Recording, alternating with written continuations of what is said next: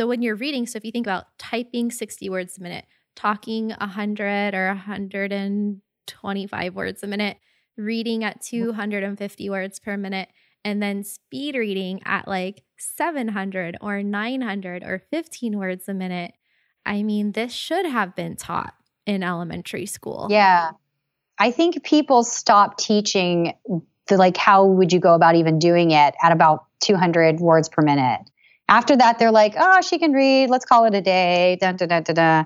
It's just that for my job, especially once I started managing money, it was like, so, the penalty for being wrong and not being able to explain why you're wrong is so huge. And there's so much pressure that I was just like furiously reading.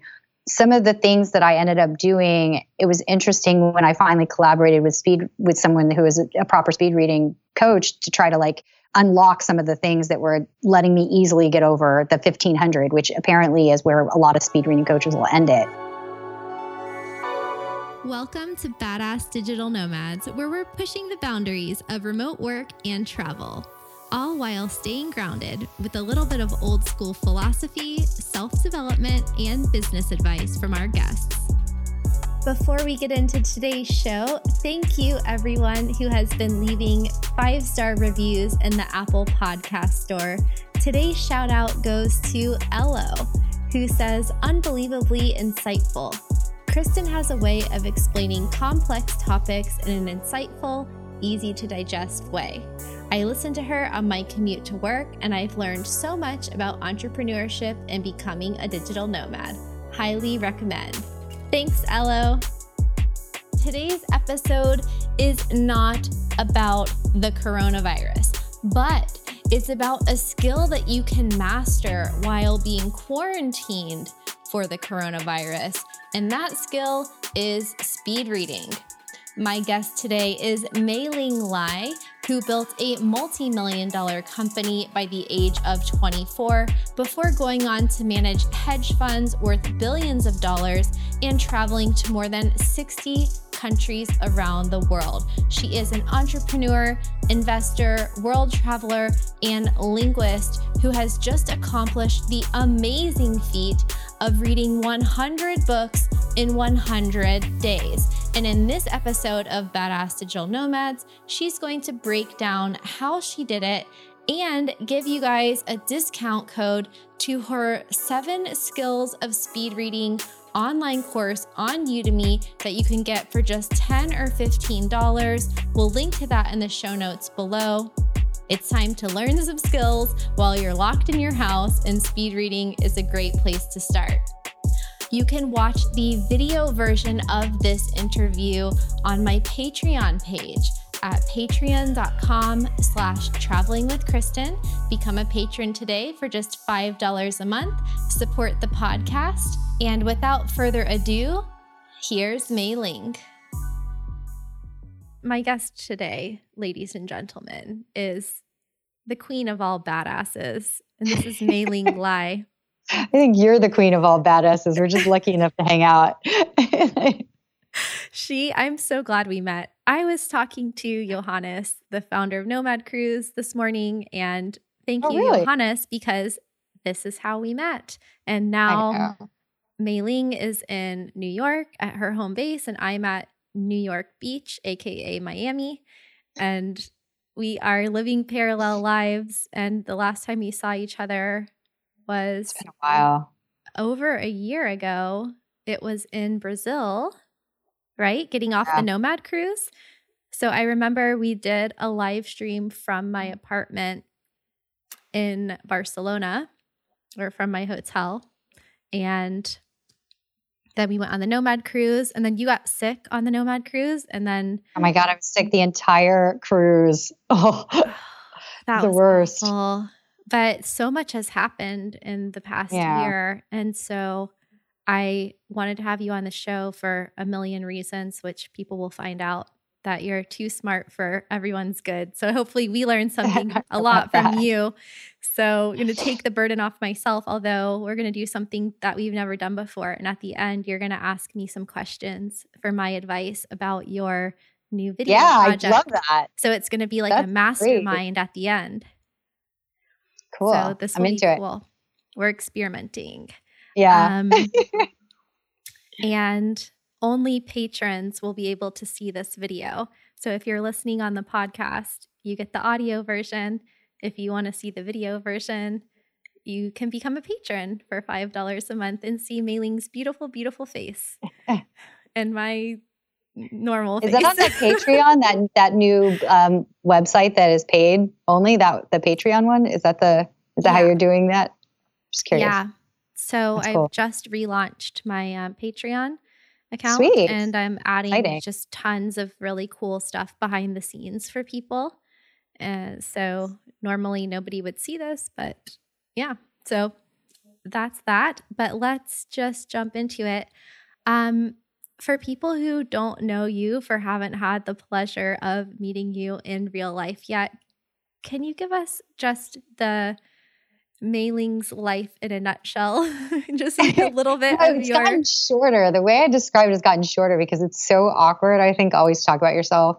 I started out in banking and research sales, actually at Goldman. And then I had my own company with a very dear friend, built it to like 2 million in revenue. She still runs it. It's an awesome company. It was actually herbal distribution products. So we would source herbs from all over the world and sell them in the US, but we had a few that were like really marquee, high science type herbs.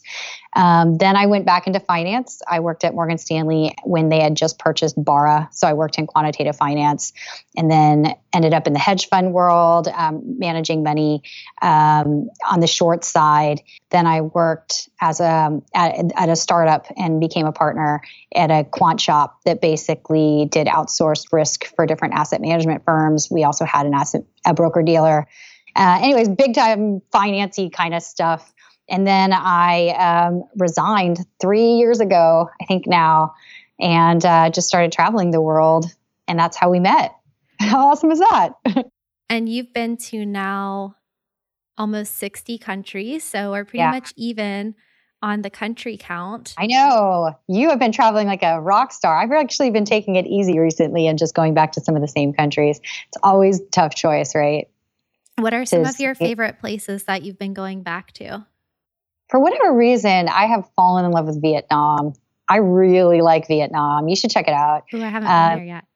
Yeah. I mean, people tell me a way to get a 10-year visa, but I have never gotten my act together fast enough to do that. I would just get the 10-year visa because and there is a possibility that they just discontinue the visa, although with the recent events, I think all of Asia is getting a little strange, so maybe not. Because, that stuff all affects visas. Like anytime there's like a major outbreak or something like that, everybody freaks out. And then the visas that were going to go away magically stay there for an extra couple of years. It sucks. Yeah, we can't live in fear. We just have to still live our lives and not be afraid. It's like for a while I was afraid to even go. Not afraid, but whenever I was in Europe or like in Paris, I was thinking about terrorism because the week before there had been an attack. And it's like you get that kind of stuff on your mind, but at the end of the day, you can't predict or control just keep going. Just keep going. Yeah. And people are always asking me too, like if certain places are safe. And I'm like, hey, everywhere is dangerous and safe. And just use your head and take normal precautions. And I used to tell my friends and family that I was better off living in Nicaragua than I was going shopping at Walmart at night and walking through the parking lot. So you could be, things could happen anywhere. So yeah. And, terrorism, if it's going to happen, we happen to be one of the cities where it happens. So like I got way bigger problems here than like some of the places. I'm going to Frankfurt and then I'll be in Mumbai. I'm going that route because I don't feel like I've spent enough time in Germany. I love Germany. And it's so funny because Germans don't seem to like it. Like all the Germans are always leaving, going to different places. And I love Germany. I actually want to go this summer and spend a couple of months there because it's just a very livable place. It's great for remote workers. There's so much. There's like smart cities. You can bike, you can walk, you can use public transport. They're efficient cities. Yeah, they're efficient cities. There's great culture and music and history. And a big international population. There's tons of co-working spaces, tons of co-living spaces. It checks all the boxes. And Totally. all the cities are different and the regions are different. So you can kind of get what you're looking for. And it's crazy because every major city that you go to, within an hour of it is another really cute, super Instagrammable little place to go to.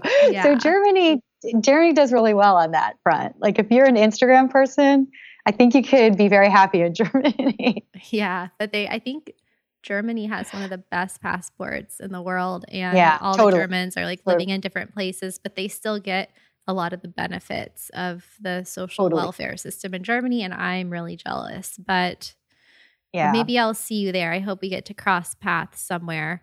But what I want to talk about, because, well, I want to talk to you about a million things, but I'm going to direct people to episode 1 of Matt Bowles' The Maverick Show, because you were the first interview on that show, which is like at 60 or 100 episodes or something now.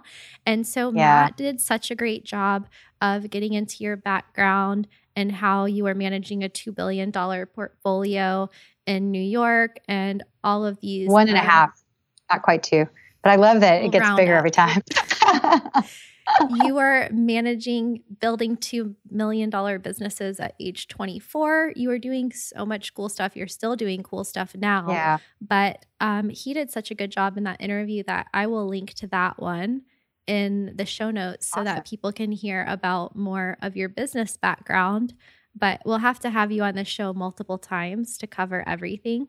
But today I just wanted to cover more about your travel experience and also how you're reading one book a day for 100 days, speed reading a book and a different book every day.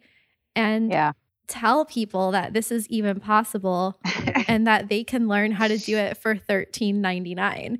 And so I can't think of a better investment and a better use of your time than learning how to speed read. And when I saw that you were doing this 100 books in 100 days, I was so impressed. And I'll pull up your Instagram right now. I wonder if I can.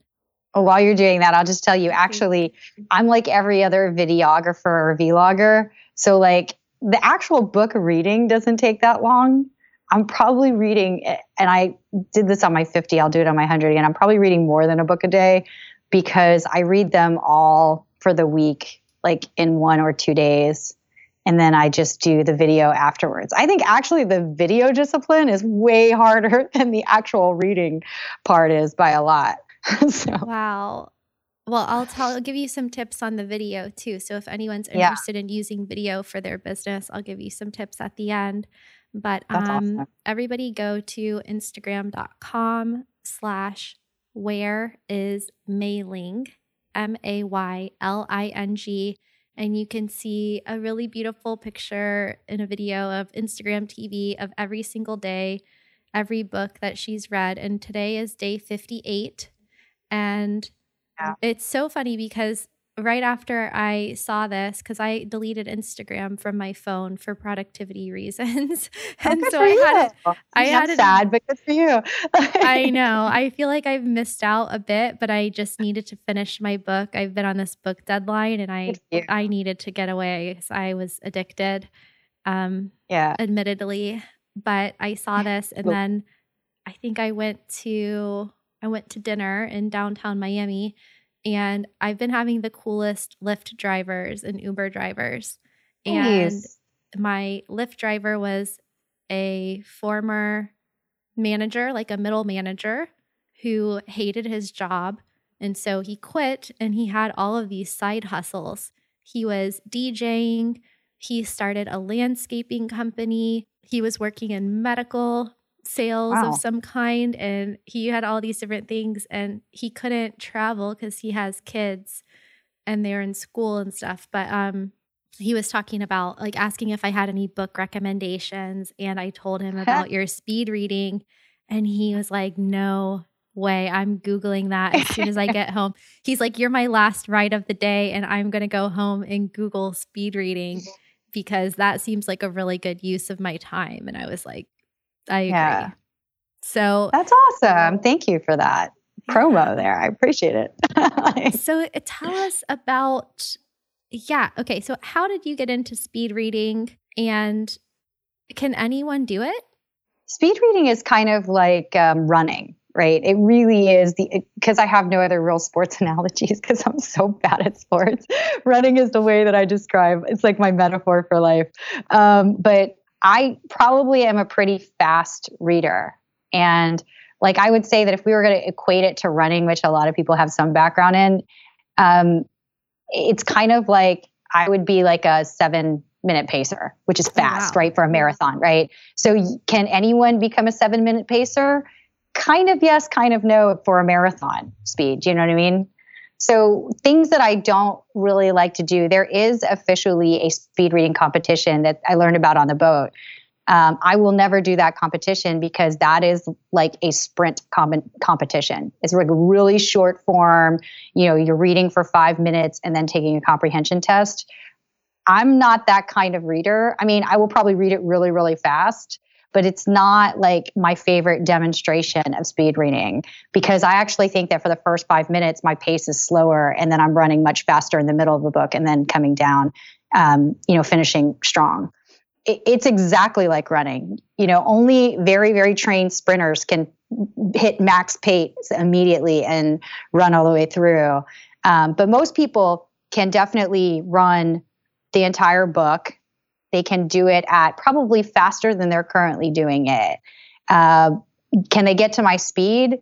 Through the act of making the course with a woman who does properly teach speed reading, I now realize I'm probably like a 7-minute pacer, not like an 8-minute pacer.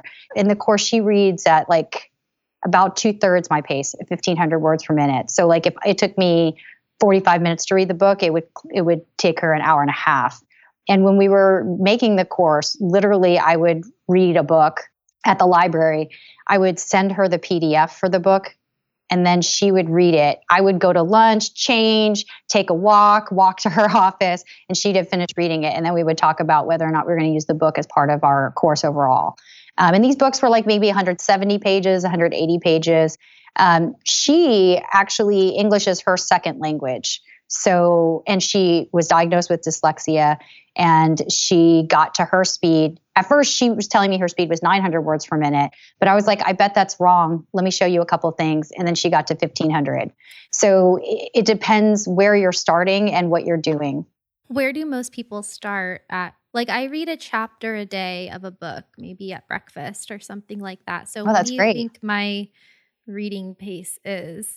Well, okay. So it's really hard to tell what most people's reading speed is. They say, and there are so many statistics, but I see no evidence of the actual studies that were done. So I think this is false, but they say that people read at 250 words per minute. So they are at 250 words per minute. You are talking at a very, very fast pace. So if someone's listening to this on 2 times speed, you're getting close to what your brain is doing at 250 words per minute. But the thing with reading is you don't actually have to speak anything. Your brain can take in visual information much faster than you think. So, and I think I've always known that because Chinese actually looks that way. And I don't read Chinese perfectly, but I noticed very early that a book in Chinese and the same book in English, the English book is like 3 times the size. So it was like, okay, well, there's not a problem with your brain taking in the words faster. There's something else going on. Anyways, my point is that if you're probably, it depends what you're doing. If you're reading that chapter and you're hearing every single word in your head, then you're probably reading around 250 on the high end, 300 words per minute. If you're not doing that, you're probably over 300 words a minute to 500. Most people are actually doing it by speaking every single word that they read. And that comes from childhood. When you're first learning to read, people will say, okay, read out loud, because they're trying to check that you actually can read the words themselves. And then they'll say, all right, read to yourself silently, but they don't tell you that you no longer have to say each word. And so if no one ever gives you the heads up, or if you don't just magically figure it out on your own, you just keep doing that activity, which is reading out loud in your head. That would be a little bit like if you were driving, you know how you're driving down the road and you like called out everything you were seeing in order to take the next step of driving. that to me is the fastest proof to understand what your brain actually needs to do. So like when you see street signs, stoplight, you don't need to be like, STOP, stop. I think I'll stop, right? No, you're like sign, sign, sign. You're going at like 75 miles per hour. You still see all the signs as you go. You know, it's not like you memorized that there was a speed limit sign there. If in any city that I put you, you will magically see it very fast. The same thing in music. So like if you're just first learning to read music, you'll go very slow. You'll mess it up. You'll have a lot of confusion. But if you're like a pro, you don't even need to see the music in advance. It doesn't matter what the tempo is. You can read it very fast. Actually, the same thing is true in books. Right. So and I guess with any kind of learning, because any kind of learning, you get 100%. that elasticity. Yeah. Yeah. And It's just pattern recognition. That's all it is. And while there are a lot of just if you know the technique, it can help you. I think that a lot of courses that are trying to say that they can double your speed really quickly, it depends where your starting place is, because if you're truly doing something wrong, then yes. But I do think that you need some time to practice this skill. Do you know what I mean? So it's a little bit the same as if you're running or if you're working with a coach. You'll get that first initial pop because they've corrected some of the stupid stuff you're doing. But to truly get to like 1,500 words per minute or where I'm at, you're going to have to actually practice your way through that. But the bottom line is that you can get gains. And let's put Huge gains. Yeah, let's absolutely put it into like a metaphorical context, because I remember now, just from hearing you say this, I'm remembering when I learned how to type in middle school, high school. I'm pretty sure, what is fast at typing? 60 to 80 words a minute? 60 is fast, yeah. Yeah. So think about if you're typing, so many people are wasting their lives typing messages to each other. And this is why it's a waste of time, because what you can type on a keyboard, if you're doing 60 words a minute, is super fast. If you're doing it on your phone, it's slower. So that's why these new apps like Loom and Yak and anything where you're using audio or video to communicate is like up to, I forget what is it so much faster, 600 times faster or something like that, because it's like this whole video audio sensory experience where you're taking in information visually and audibly in different ways, and you're not just reading or typing. And so I just want everyone to think like if you could just eliminate an hour a day of typing or sending messages, you would get back like 400 hours of your life at the end of the year. And so even if you don't care about reading or you don't want to speed read, it's just thinking that you're texting, unless you're using shortcuts on your phone, which is a really good hack. But if you're texting or if you're typing emails or if you're typing in a Slack box all day long, that is still going to be slower than if you're talking or doing something else. So when it's pretty efficient. Yeah. So when you're reading, so if you think about typing 60 words a minute, talking 100 or 125 words a minute, reading at 250 words per minute, and then speed reading at like 700 or 900 or 15 words a minute. I mean, this should have been taught in elementary school. Yeah. I think people stop teaching like how would you go about even doing it at about 200 words per minute.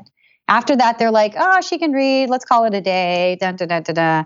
It's just that for my job, especially once I started managing money, it was like, so, the penalty for being wrong and not being able to explain why you're wrong is so huge. And there's so much pressure that I was just like furiously reading. Some of the things that I ended up doing, it was interesting when I finally collaborated with someone who was a proper speed reading coach to try to like unlock some of the things that were letting me easily get over the 1,500, which apparently is where a lot of speed reading coaches will end it. I think like a lot of lawyers can read around 700. So that's why they seek out speed reading coaches to try to get them to 1,500. But a huge part of it is that I do reflect and review. And that's in the course. It's like the last module. And that really entails what I do after I close the book. And I think because the reading itself isn't this like huge, massive effort and commitment, then I have time to actually think about what I read. And that is why retention and comprehension is typically higher for me than someone else that has just read, because I'm essentially reading it again when I go to do the notes by just going back to the things that bothered me or that I found really fascinating. But now I have the whole argument of the book to reflect upon that one page that I earmarked for myself. That's so interesting because you're basically getting the gains from reading something for a second time, but you're still reading it faster. So you're reading a book really quickly, and then you're getting the benefit of reading it a second time. But even reading it those 2 times, you're still reading it in a fraction of the time of just sitting down and reading it at 200 words per minute. And that is mind-boggling. It is So like, for example, the one that I was just talking to someone the other day, because he was asking the same thing. He's like, I took one of the books that you read because I just wanted to get a sense for what I could do relative to you. And he's like, and then I didn't look at your review, and I made my own kind of thoughtful, like, what did I take away? And I looked at yours and I was like, yep, she's getting more than I get out of it slow reading. It was actually Wynton Marsalis' book. For whatever reason, the way he writes, that guy is brilliant. And he's actually here in New York City. So I've met people that have met him. So subsequent to that, I have had a couple conversations with people that have actually met him. And you're like, they've told me that you're right. That guy's brilliant, actually, beyond the instrument itself. I don't know if you know Wynton Marsalis, but he's a famous trumpet player, really famous. I have known about him for 25 years because he used to do the circuit in Florida as well. He's just super well known. So for whatever reason, that book's like 119 or something pages. It's sub 150 pages, but I read it in like 19 minutes. And then I did a review on it. The review portion, to be fair, because I have to type, the way that I do it, I do like, I sit for a second, then I type it in, and then I add like notes to the paragraph that I did. So all of my stuff is also in Goodreads, the full notes. Anyways, that takes probably another 19 minutes. So all in, I'm at 38 minutes, but 38 minutes for 100 and something pages. I think a lot of people would feel that that's quite fast. Yeah, so that's like me reading one chapter of a book in 20 minutes or 30 all right, well, minutes. you should totally grow it then, girl. You should grow your skills there. I will. Is there anything that people can do just, if you just give a tip on the podcast, is there anything totally? I'll give, because I think the course really goes crazy in depth. I mean, it's like 8.5 or 9 hours long, I think ultimately is what I came to, because we go through literally every possible skill. There's 7 skills total, but we really break it down.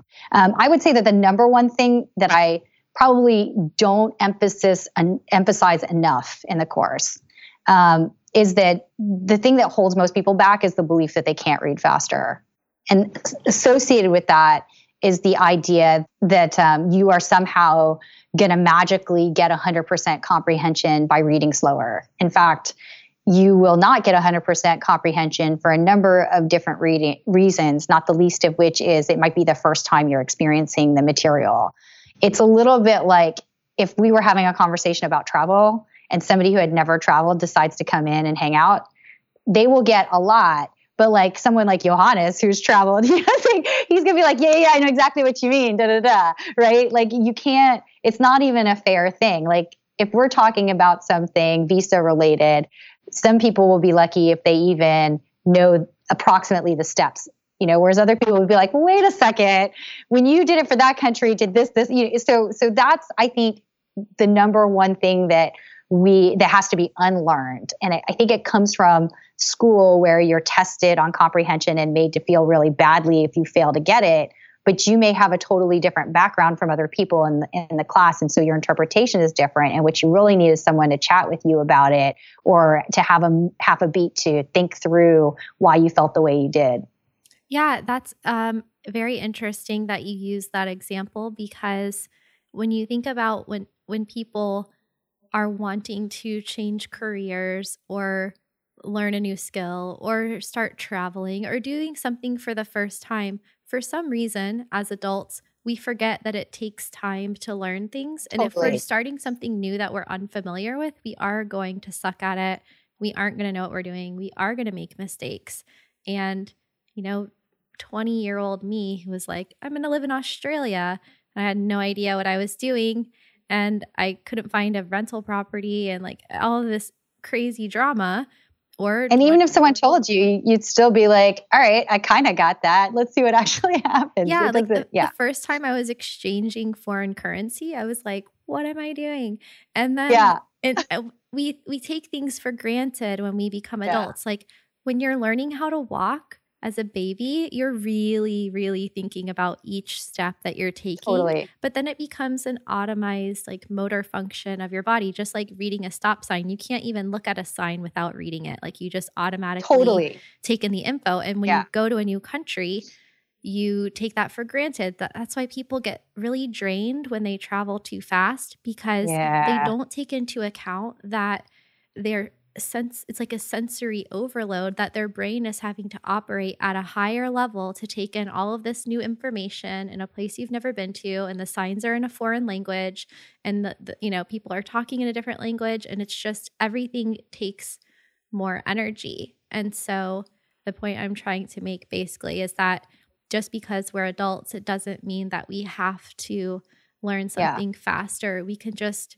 take our time, but we can also take advantage of opportunities like speed reading to just increase our efficiency without compromising our comprehension. And I think that's really important. And something like learning a language, you can take 5 years of classes 1 day a week in high school and college and really not learn anything. Or you can go immerse yourself for a month in another country. You're going to learn a lot faster. And it's like, I can still remember going on surf trips to Mexico in high school and college, and I couldn't even be like, I was like, hola, like my Spanish was so bad. And then like a few years later, it didn't even dawn on me, where I was like reading literature in Spanish, like just as if I had always spoken Spanish. Like that doesn't happen overnight. You have to figure things out. And basically, I'm just saying like everyone can have patience with yourself when you're learning something new. If you can take a 1% improvement, take it. Yeah. And like, for example, I think Spanish is a really good example. Like I can't read as fast in Spanish for sure. And I still have way too much vocabulary loss, which is the second skill. You have to really build up vocabulary. But what I would say is that when you're learning a second language, you're not as hard on yourself, right? Like if you didn't understand the chapter perfectly, you don't freak out or whatever. For whatever reason, we do this to ourselves in English. So if you just remove that constraint and allow yourself to try to be more in the flow when you're reading and less in the like, I suck because I'm not reading this fast, or I must read this to have like this optimal thing. That's crazy. No one's testing you afterwards. But we're trained that we're going to have a test later, and that we're going to fail it if we don't try really hard and study really hard. So it's that fear that like, it's like anxiety and fear that if you don't get this right, you're going to fail the test, except there is no test. It's just life, and we're just going through it. So we've got the fear of sucking, and we have the discomfort of learning a new skill, and then probably like some form of procrastination goes into it, because anytime we have to learn something new, we can get tired. Our brain is like resisting, like, oh no, doing stuff. Don't stop, So what is something else that is one of the practical elements of speed reading that's part of like the foundation of how it works? Oh, well, there are 7 actual skills. There's the first 3 are, and this is in the intro, even if you don't listen to the whole course, this video is one of the free ones on Udemy. The first 3 skills are very practical skills. I call them the essentials because they're not basic, because you do spend a lot of your time learning them in high school. The first one is decoding. So that's just basically phonetics plus. So there's a lot of words that your brain just takes in and doesn't even bother to read, like stop on a stop sign or yield or what have you. And then phonetics actually allows you mental capacity beyond that. So even if you don't recognize the word in a split second, you will still be able to read and understand and comprehend. So decoding is a key element. That's the first one. The second one is vocabulary. So you have to have enough vocabulary to be able to read what you've chosen. Like side note to that is if you're reading stuff that's really technical but is using words that seem very common, you'll also have problems with that kind of literature or or nonfiction, whatever it is. And the third one is actually sentence structure. And this a huge component is that we've removed sentence diagramming from the curriculum. It was removed in the 70s, but is almost barely taught now. If you were in high school in the 2000 period, then you'll probably not have a huge sentence diagramming component. But without that grammar, you actually can't read the sentence correctly, and you'll never get over a certain speed. This is why, like, programs that have like flashing words at you or single words, this is one of the reasons why those don't work, because without the grammar, you don't actually understand the sentence at all. And in fact, faster readers can take longer sentences and still get the grammar correct. The proof of that is if you can cold read like an actor. That reminds me of learning a language too, because Totally. the strategy that my language school used, which is called Conversa in Costa Rica, which is one of the best Spanish language schools, I think, in the continent. We only learned grammar. We only learned verbs. We didn't learn any vocabulary, and it was all probably related to this. So framework. Cool. It should work. Yeah. Very effective. Yeah. So those are the first three that are like kind of just rudimentary English kind of things. And then those actually probably are true of Spanish as well. I mean, I'm pretty sure as long as it's a phonetic language, you should be good to go. The other four are a little bit more mechanical, and you can continue to increase your pace by working on these four. The first three, your pace kind of caps out at some point because there is a max finite amount that you can learn there. The first one's focus. Because, when you're reading, you are actually 100% focused on just taking stuff in with your eyes. People that go with the finger method, that only works if it's helping you focus back on the page. But once you cross, like, I want to say 1,500 words per minute, your finger can actually be covering up part of the structure and the grammar. So it becomes a distraction given the speed you're going at. So I'm 100% sure that you definitely don't need to put your finger down the page to be able to read it very fast, and that it could be actually a problem depending on your speed if you're like at very, very advanced speeds. What you do need to do is either learn to focus the way that you do in meditation and get into that full flow. And that focus is true of tennis players. Elite athletes will tell you the same thing as far as meditation goes. So focus, or what I call refocus, which, I heard your podcast on meditation, and it's just like when you have some thought, you have to like acknowledge it, push it out. So that actually helps a lot, believe it or not, with when you try to get the higher speeds in reading. So that's the first one. The second one is this thing called thought units, and that's just chunking the words correctly or the sentences correctly surrounding a couple of different things. The third is to put an end to the subvocalization and really understand when to use it and when not. And the fourth is really advanced pattern recognition. And that's when you take the concept of structure and map it to a bigger concept of how you would do like a full book. Because everybody does, in fact, write approximately an outline for their book. Even if they take shortcuts around it, there is some structure. It turns out that the more experience you have with different structures, the faster you can actually read as well. This is why to hit your max pace, you can continue to grow that over a lifetime because you will see and experience more and more books. It's kind of like the first time that you traveled to a foreign country, you were like, oh my God, how do I even get out of the airport? And now you're like, all airports approximately look like this. I'm going to go through there. There's going to be an ATM before I exit. There'll be an ATM after. I'll get a SIM card here. Do you know what I mean? Like, it doesn't matter what country you put any like true nomad in. They know exactly what they're doing when they get off the plane versus like someone new. It's just like, luggage, Totally. Like books are the same way. They have the same sort of like approximate avenue.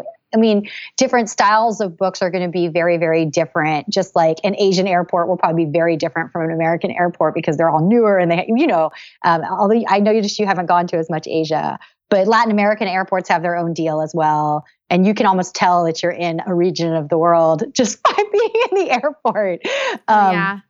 Yeah, you could totally just put me in a suitcase and unzip it in a given airport, and I would be like, Caribbean, Eastern Europe, like totally. So like that exists in books as well, and you just have to get more experience with it. That's it. You just reminded me of something else that I didn't even realize I knew until you said that. because since I've been writing my first book, now when I'm reading books, I'm recognizing the organization of their books Totally. and Yep. taking away from that. I'm like, oh, I could do this. I can implement that. And I've done the same thing subconsciously with video. When I learned how to, we could talk about this next. When I learned how to make video, I had no idea what I was doing. And then now 2 years later, I can't even watch a commercial or a movie or anything without analyzing the shots. I'm seeing like how long, like how the shot is moving, how long the shot is, what cuts they're using, what transitions they're using. I never noticed that before, but now it's like reading a stop sign. Like I see it and can't not do it. Yeah. I'm like, this is the shot they're doing. Even if it's a drone, I'm like, I know that drone shot, like what you have to do with the controller to get that shot. And it's like, it's really bizarre, but I think this attention to detail can really help people because we live in a society that's bombarded with information. It's like information overload. And if you can cut through the noise and get to what matters, then it's just going to make your life better, a better quality of life, and it's effective in your business or your job. Yeah. I mean, with reading in particular, you will get like, even if somebody had told you all the stuff that you now know about video shooting, right? The first time you went to shoot the video, you wouldn't have done what you do now. So with reading, you just got to take that off of yourself. You'd be like, I'm going to read this. I'm going to get what I'm going to get. And what I don't get, I'll go to the next book. I'll get it from a different book. It's all good, right? Yeah. But I think that there's too much stress around reading, whereas it's really just like every other skill. Like if you suddenly did a totally different format in video, the first one's going to suck. And then subsequent to that, by the end, it'll just like be rock star perfect. That's essentially every time you read a new subject area, same experience.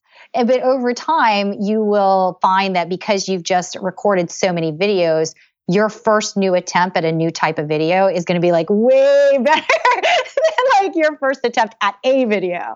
And that's the same thing with reading, strangely enough. Because you're building on that foundation of what you had before, because you don't know what you don't know until you know, and then you know where to go from there. And I think that's kind of the key to unlocking life. And ironically, I knew nothing about audio equipment. So with the video stuff, obviously, I'm still super new to it. Like if I go to a movie set, a film set and saw people using these giant cameras, I wouldn't even know how to turn it on. Like I have no idea what they're doing. Nice. I'm going to stand over here. But you will eventually get to a place where you can recognize that. And case in point, somebody said, if you're interested in making videos, I'm in this group called the Travel Video Academy, which is run by, it's a YouTuber called, his name is Thomas Alex Norman. And that group has really helped me a lot. We'll like analyze different videos and we'll post our own videos for feedback and stuff.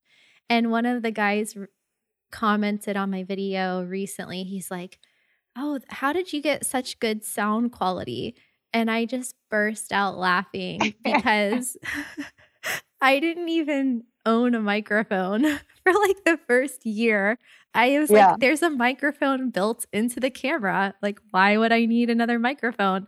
And you're welcome, everyone listening to the podcast, because I'm using a real microphone today. But I would record entire interviews with like 3 people and no microphone. And you don't know what you don't know. And so you don't know what you don't know. Now it's also super obvious. Yeah. But you can't, like, I have no regret for just trying it. You know what I mean? Because you have to kind of see what you did to like think about how you do it differently. Yeah. And if you never try it, it's because you'll get like, everybody's so big on this 80-20 rule stuff, right? But I'm like, I kind of want the 20 that I'm missing. Do you know what I mean? So I think of like this whole exercise, whether it's speed reading and vlogging or whatever it might be. I get to see my 80-20 and where it sits. And now we get to cover the 20, right? Yeah. And the 20 actually is the difference that makes you that much faster. So, I mean, I think a lot of people with reading haven't even tried to cover the 80. They're like they're like cruising way lower than their potential. And reading, unfortunately, is actually one of those skills that helps all of their skills. So it is somewhat worthwhile to maybe get that even a little bit faster, or at least take away all the angst around it, because it shouldn't be this like super negative thing for people. Yeah. But if you want to like cross to the extreme speeds, that's a totally different thing. Like that definitely is. Even I think the course that I built with Katya, that'll get you that is going to be accurate and great up to 1500. But there are really crazy things that happen over 1500 in speed reading that are beyond what's in that course. Okay, well, we'll start with the marginal gains, because that's like reading at over 1,500 words a minute is not even within my realm of reality right now. Totally. I mean, that's one of the bigger reasons why I did this, is because, no one tells you how fast reading speeds are. And even when they do, they don't explain it like it's almost impossible for people to see what it actually is. So that's why when I post the videos, I post how long it's taking me to read it, so that people could get a sense for what it could be on the extreme end. The way that I once watched this documentary on marathons and marathon racing. And there was a time when they thought women physically could not run even a half marathon, because they had all these excuses for what would happen to our physiology and our ability to have children. It's these crazy things. This is I want to say the late 70s, early 80s. And then this guy in New York, I forget his name, but he's so famous, and I think he's he is the person that started the New York Marathon, was like, no, we need women in the marathon, because first of all, I'm a guy and I want women to run with me. And so he actually goes to the Playboy Club and gets a bunch of those girls to run what's called the mini marathon, which is a 10K. Ultimately, there's this woman from Norway, Greta Weiss, I think is her name. She's this crazy fast runner. She ends up doing a sub 3 hour marathon, almost 2.5, I think. And she's got crazy fast speeds. And then they're like, yep, women can run the marathon, after that point. But no one knows that you can do something until someone just is like, yep, here's how it would look. I'm more than sure that there are people that are run faster. Notice I said I'm probably a 7.5 minute pacer in marathon, but we know that there are actually marathon runners that are going a lot faster than that, Olympic style. I mean, that shouldn't barely even qualify me. I wouldn't be, I'm saying I'm not qualifying for the Olympics of reading. But I am pretty fast. I'm a solid amateur speed reader. And you bring up another good point, is that you don't have to be an expert to do something well, to enjoy it, or to teach other people how to do it. You just have to know 1% more about that topic to be able to help somebody else. And boom, there's probably everybody who's listening has skills and abilities that they take for granted that other people don't know how to do or have never heard of. And you can help those people with it. So, that's such good information. Yeah. So I want to get to your questions about video, but first let's take the opportunity to ask, since you have 100 books on your list and you've clearly read more than that over the course of your life, are there any books that stand out in this first 60 days that you really loved, that you want to share the titles with people and why? Yeah, I did an episode at 50 where I shared a couple that I really liked. And I did one replacement book because I read a bunch of books for that day and I hated all of them. So I was like, I'm just going to pull one that I actually really like. It was on Super Bowl day. So I was like, I'll just pull the one that I like the best on Super Bowl day. It's Gridiron Genius. It's by Mike Lombardi. And he is this amazing football coach that everybody but me knows, because I know nothing about football. So dumb when it comes to the actual sport. But I will say that was a great book. He is such a good teacher of leadership skills and how do you think about becoming great type skills. I also think Wynton Marsalis's book was amazing. I think it's called it's called To a Young Jazz Musician. He, aside from just being a great musician, the way he thinks about his craft, he studies it all the time, but he's like, no, there's this other thing after you studied that's actually doing and becoming part of your soul. And that's what you have to express when you do jazz. But it's so beautifully written. It's so easy to carry it into any other parts of your life. There's a couple that I had that I actually haven't posted yet, so I can't really speak to those, but I thought were really cool. Well, sorry, I've named enough. I'll just name those two and call it a day. Everybody follow Mei Ling on Instagram so you can see all the books that she read, and you can get the like short review of each book. And yeah, I'm long-winded in person, but I keep it to sub 4 minutes, right around 4 minutes or less. You actually remind me of last night. I was eating dinner and I had some YouTube on, and it just auto played this video by, I think it was CNN. It's called Make It. Have you heard of this channel? I haven't. Super interesting. So it's about the cost of living in different cities. And this girl came on, and I think she was living on $50,000 or $60,000 a year in Manhattan. And she was explaining how she spent her money and how she supported herself and where her income came from. It's like a 5-minute video. I'll link to that in the show notes too. Yay. We'll link to everything, all the books and stuff. And she said something that really hit me. She said that she could make more money if she waited tables full time, but she moved to New York because she wanted to be a dancer. And she said she makes less money per month when she dances because her hourly rate is lower, and she has to go to a lot of auditions to get jobs, and she doesn't get paid for that. But that she felt like she was slowly dying inside when she wasn't dancing. And so it kind of reminds me of that with the music. Like if she wasn't dancing, she wasn't living her life. And so it doesn't matter if her income goes down on the months that she takes a job for 1 week and goes to dance. That is what gives her life, and that's what makes her happy. And I was like, yeah, I'm like sitting there eating my dinner like, you go, girl. That's totally. She just hit the nail on the head. I hate that that people, something like dancing, playing music, like people work so many years. The amount of education they have relative to investment banker, their education is like 1 trillion times more. Their dedication to the craft is 1 trillion times more. I think it's really unfortunate how incomes go the way that they go. Most artists in New York have to figure out a side hustle to really support their craft and their art. And I think it's unfortunate. Yeah, and if you would be happy if you were just born naturally gifted at a skill and you had it, you wouldn't value it the same way as if you worked for it. In the same way that people that are born into a trust fund don't value money in the same way that somebody who went from being homeless to becoming a millionaire later, like they know what it feels like on both sides. And so if it was just about someone handing you a skill or handing you a material object, then like everybody who never had to work a day in their life would be super happy, or everyone who's retired would be super happy because they didn't have to work. And it's just not that way. And so that struggle and that 20% or whatever, that's part of the journey. And I'm on my 3rd time taking this Udemy course on how to DJ. And on the 3rd time, it's clicking. Like that's awesome. The beat matching and the beat grid and the structure of the music. And I'm like, the first time I watched this, I must have retained like 1%.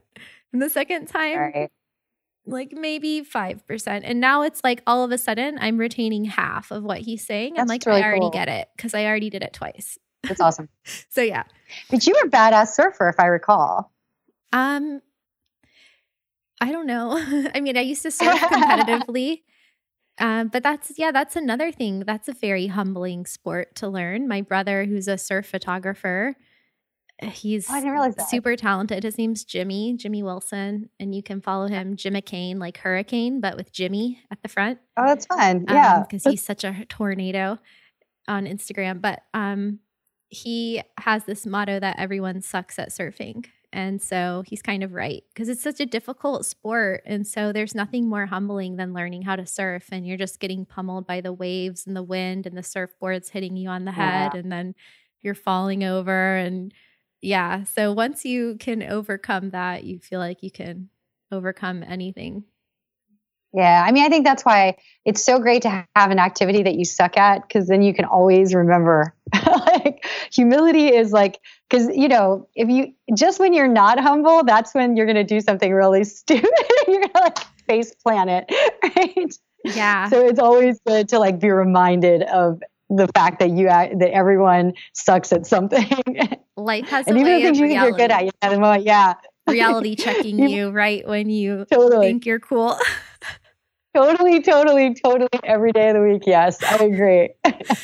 So ask me your question. So you went from, I know you've been talking about wanting to learn video for a while because we've known each other for almost 2 years now. And here you are making videos and they look really good. Your lighting looks good. Your sound is good. Your articulation to the camera is good because you're practicing. You've probably done more than 100 videos now. So do you have any questions about starting out or where you are now and how to get to the next level? And then maybe anyone who's listening, you guys can take something away from this too if you're interested in learning how to use video in your personal life or your business. Well, I would love it if you did there's a lot of self-help ones out there on YouTube. Instagram TV, I think, is still growing. And so that's why I chose that medium. But I think that these are probably better for YouTube because then if you wanted to find a book later, I think Instagram doesn't make it easy for you to find the book that you were looking for so easily. But YouTube seems like it's constantly changing and it's got its own deal just to set up the channel correctly. What do you know now about just setting up the channel correctly that you would because I still have to do that. And I don't know that I don't think I want it to be my personal account channel. I've heard there's a thing that you can do that's how did you end up getting, I remember you had an announcement on your channel name when that finally came to pass and all that stuff.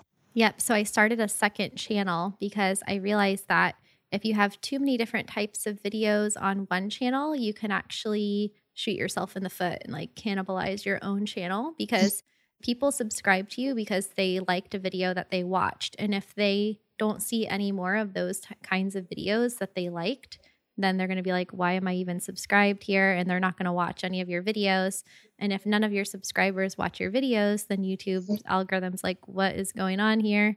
And so I think my best easy tip for setting up a YouTube channel is to take advantage of all the customization that you can do on the channel. So there's different categories, you can have a news and politics or people and blogs or places and events. You can have a different type of channel and then a certain type of video on that channel. So the catch-22 is that when you're first starting, you don't exactly know what you want to make your channel about, or maybe you have an idea, but maybe that idea evolves over time.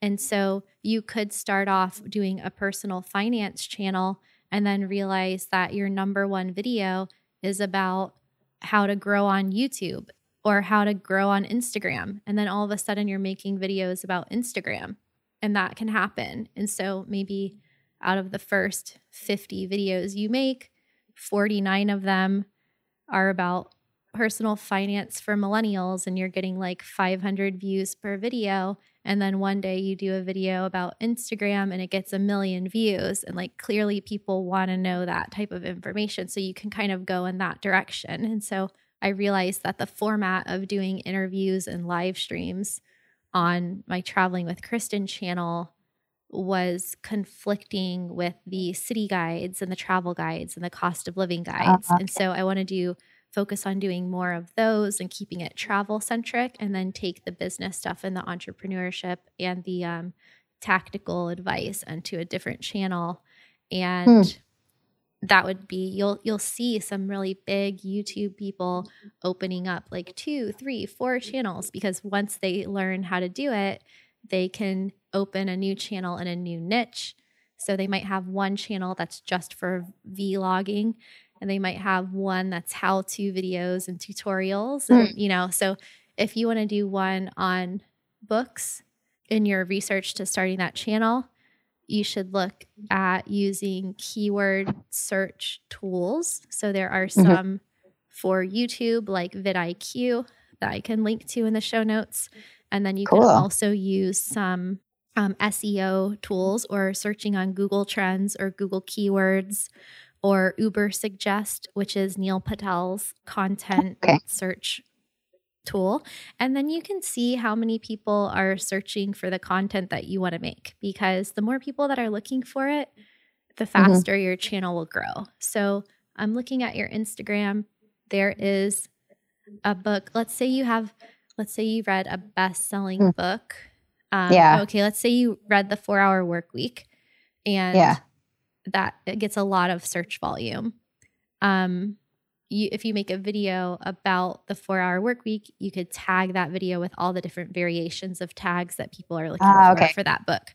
And let's say you were going to review this book. So it's all about the tags is what it sounds like to me in a lot of ways. Or that's a huge component. It's about, aside from the content, all that stuff. But like, yeah, I mean, the content has to be good. Like if people watch it for 10 seconds and they're like, this sucks, then they click off, it's not going to make much of a difference. So of course you got to have a good thumbnail and have people click on it. But it's also about what they're looking for. So let's say a new book is coming out. Let's say Barack Obama's book is coming out. And you can get your hands on that book and read it in 20 minutes. Like immediately? Yeah. I know that's the crazy thing. Like I could literally easily be the first review. You could be the first person with like a book review of Barack Obama's book on YouTube.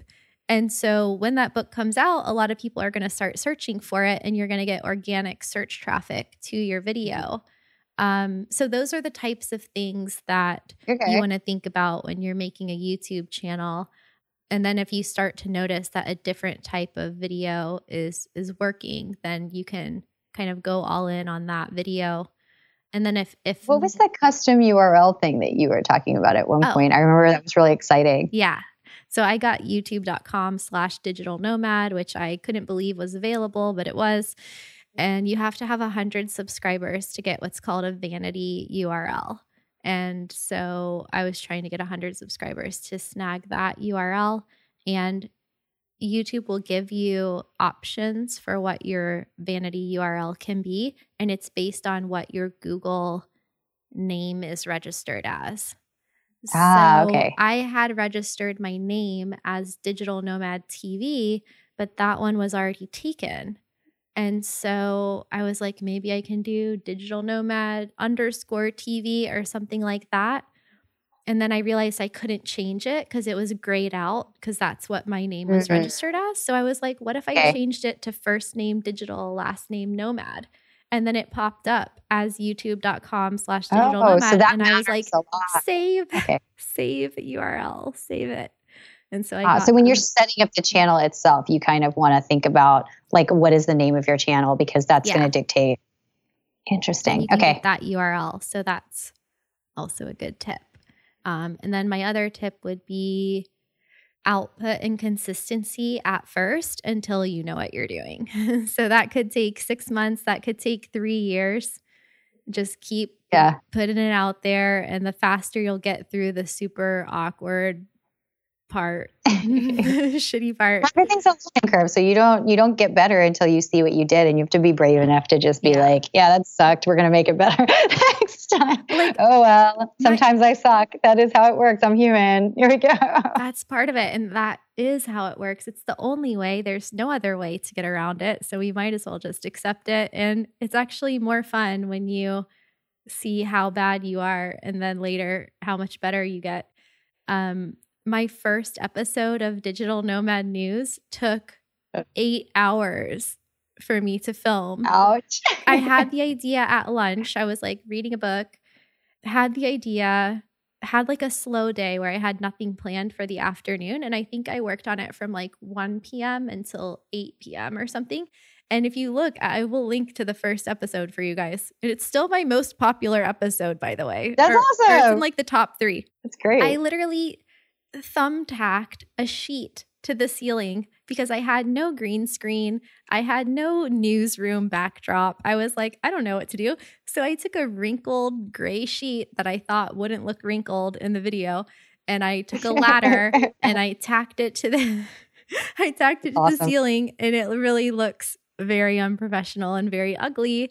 And I set up a desk in front of it, and then I was like writing the script, and I had obviously no teleprompter or anything. So I'm trying to talk to the camera like a news anchor and like remember what I'm saying. And my mom was just cracking up because I was home that month. It was I had just gotten back from France or something. She was just laughing so hard. And your mom's awesome for just being like, she took the thumbnail photo too. Good for her. Yeah, because I lost my remote control to my camera. So she was like, and she couldn't see the screen because she's like, I don't have my glasses. So yeah, basically. And then now people say like, oh, wow, the production quality is so good on that show. And I just want to die laughing because I think of myself in front of the sheet, the wrinkly sheet.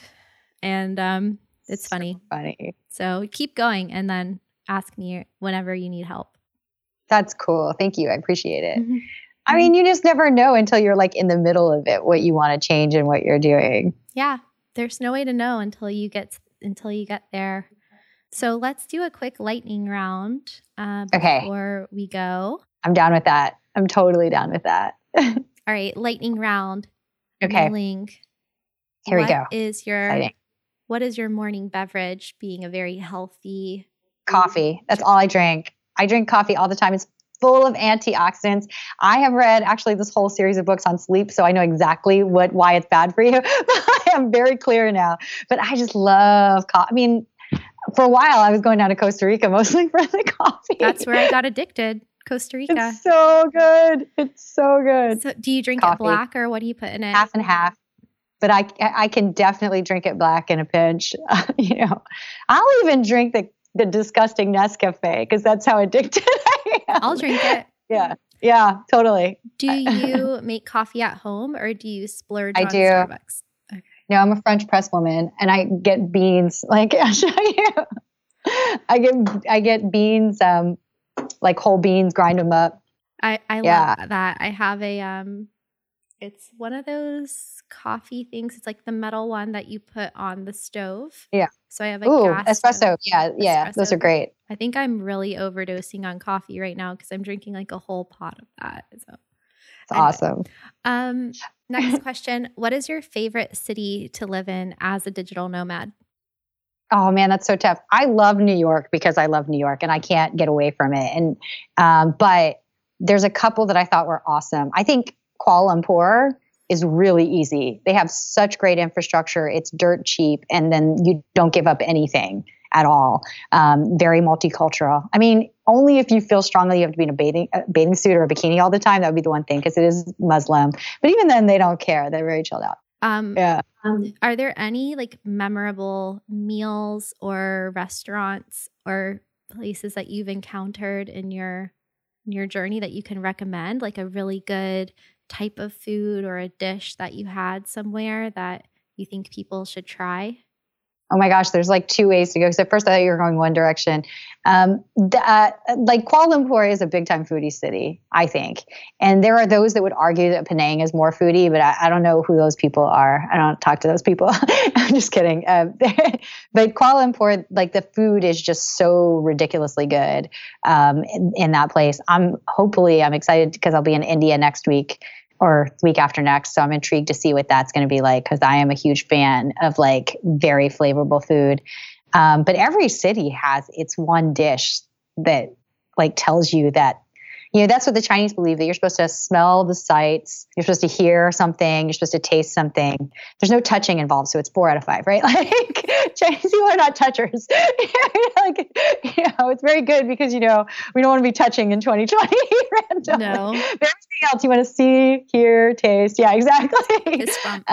Every city has it, but KL is a great foodie city. The other thing I thought you were going is I remembered I was in a Chinese restaurant because I can't help myself always going to Chinese restaurant every country just to see what did my people do here to represent. They always represent too. You can always count on them to represent anywhere in the world. I think I was in Colombia and I just ended up having dinner there, but then there was like expats at the other table and we ended up just combining together to like have dinner. That happens a lot in Chinese restaurants for me when I travel abroad. That also, strangely enough, happened in Quito. So I think it's just, for whatever reason, people go to Chinese restaurants and become very social. It's like a hot pot, kind of, right? Yeah. Where you just share. Everyone's like sharing the food. Yeah. Oh, yeah, that might be why. That's a good point. It's because it's so shareable as a food. Yeah. This last question is, I guess it's not really a lightning round question, but everybody, Mei-Ling travels with just a carry-on. I don't know how she does it. Can you give us a couple of your packing tips? And by us, I mean me, because I overpack. No, all of us. But you are like a permanent traveler. So I'm going at most like 3.5 to 4 weeks would be on the high end, which is easy for me to do in a carry-on, but you're like way over that sometimes. But that's so really I do think all it might you be need. It's like if you're packing for 2 or 3 weeks, fair. it's kind of what you can wear the whole year. You'll just be a little bit bored. Yeah. But Yeah. What are a couple of your packing tips for that? I think that these are things you already know. I think slowly but surely your wardrobe goes towards things that are light but efficient. You know what I mean? So like dual use things that fold down very neatly and nicely. I have skirts that actually I have dresses that can be skirts, long skirts. So I do all that sort of stuff. My shoes, I have no structured shoes when I travel. So even if it's a heel, it compresses down to just the sole portion so that you can pack it easily. And then I know exactly how much I use for toiletries per week. So if you've got a small toothpaste versus like a full 3 fluid ounce toothpaste, like you got to know how long that thing lasts you if you're going to do like monthly travel. That's why for you, it might be a little different because you would be buying a lot of those things. I think you sometimes stay in a place for a month. So you would just buy the toiletries there. It makes more sense. Yeah. Do you do the merino wool? Are you of the merino wool fans? So you don't have to wash I do have some merino wool, but I actually use, there's these detergent sheets. So they're totally not liquid. And I have no problem washing. In fact, I prefer washing. even if the merino wool gets all the antibacterial out, if you're going to be traveling for the winter, merino wool, it's like your deal. But if you're going to Southeast Asia where it's like a fraction of a cent per kilogram, really what you need is like very breathable clothing that's not going to be gross, and that actually some of the stuff that doesn't stain and stuff that's anti-wrinkle is a big deal, because that will also not smell, it turns out. Oh, okay. I didn't so know wet, that. like dry fit, or it takes, you have to try a lot harder to get it to smell, Do you have a preferred luggage brand that you use? I am a Tumi person. And it's funny because I think they've gotten a little bit more intense in Europe on like luggage sizes. So I actually went from my newer Tumi to my older Tumi for this trip coming up, because I do not want to have any issues with whether or not I can take my luggage onto the carry-on. Have you experienced that recently? Oh, carry-on isn't as vital to you. I'm always checking a bag because my carry-on is my camera stuff. So yeah. But that's good. With the smart luggage and everything, people need to sometimes take another look at the rules. Yeah. But even if you fulfill the rules, like I actually pulled out the page on Tumi that showed the dimensions relative to what they were telling me I had to put. And they were like, no. In fact, I think they were slightly offended as Germans. I called them out, to be honest. So yeah, I'm just saying that's how it happens, right? So now the older Tumi didn't have the wheels in the front quite the same way, so it crunches down even more aggressively than the newer soft shell Tumis. In the future, I don't know what I'm going to do, but I think the key thing is like I honestly don't need to fill the whole carry-on at all. Like I'll be gone on this trip about 2 weeks. And I'll have plenty of extra room in this because I'm definitely buying stuff while I'm in India to come back for. Yeah. Do you use packing cubes? I do. I use compression packing cubes. Perfect. So I don't use the compression bags so much. I found that, there's just something that's not quite doing it. I mean, if you're going to use the compression bags, use them for laundry because they do actually keep the smell out. I do. So I use compression cubes. There's a couple of different companies. Eagle Creek makes a great brand, but I use another brand than that, but I wish I'd used the Eagle Creek ones, honestly. And then I use, like vinyl Ziploc bags that are reusable. There's a few different companies that make it because I like everything to be seen. Like it helps you as a travel tip. There was one time I was going through Frankfurt and for whatever reason, I had to come out and come back in through security. It was like 5 a.m. and they had one guy that was able to get everyone through security. And I was able to bypass that guy because all of my bags were see-through.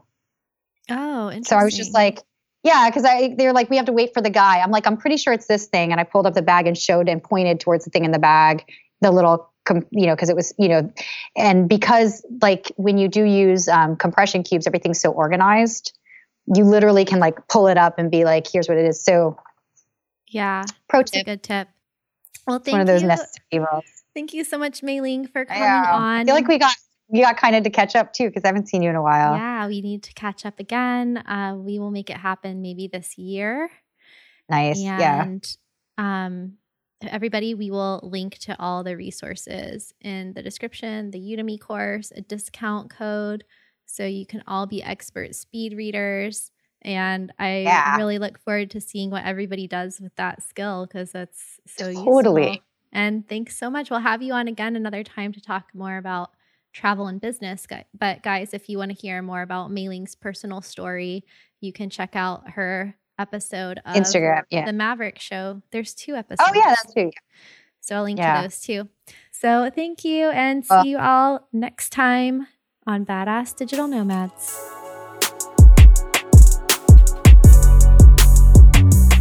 Today's shout out goes to Sean Parent, one of my Badass Digital Nomads patrons. Thank you, Sean.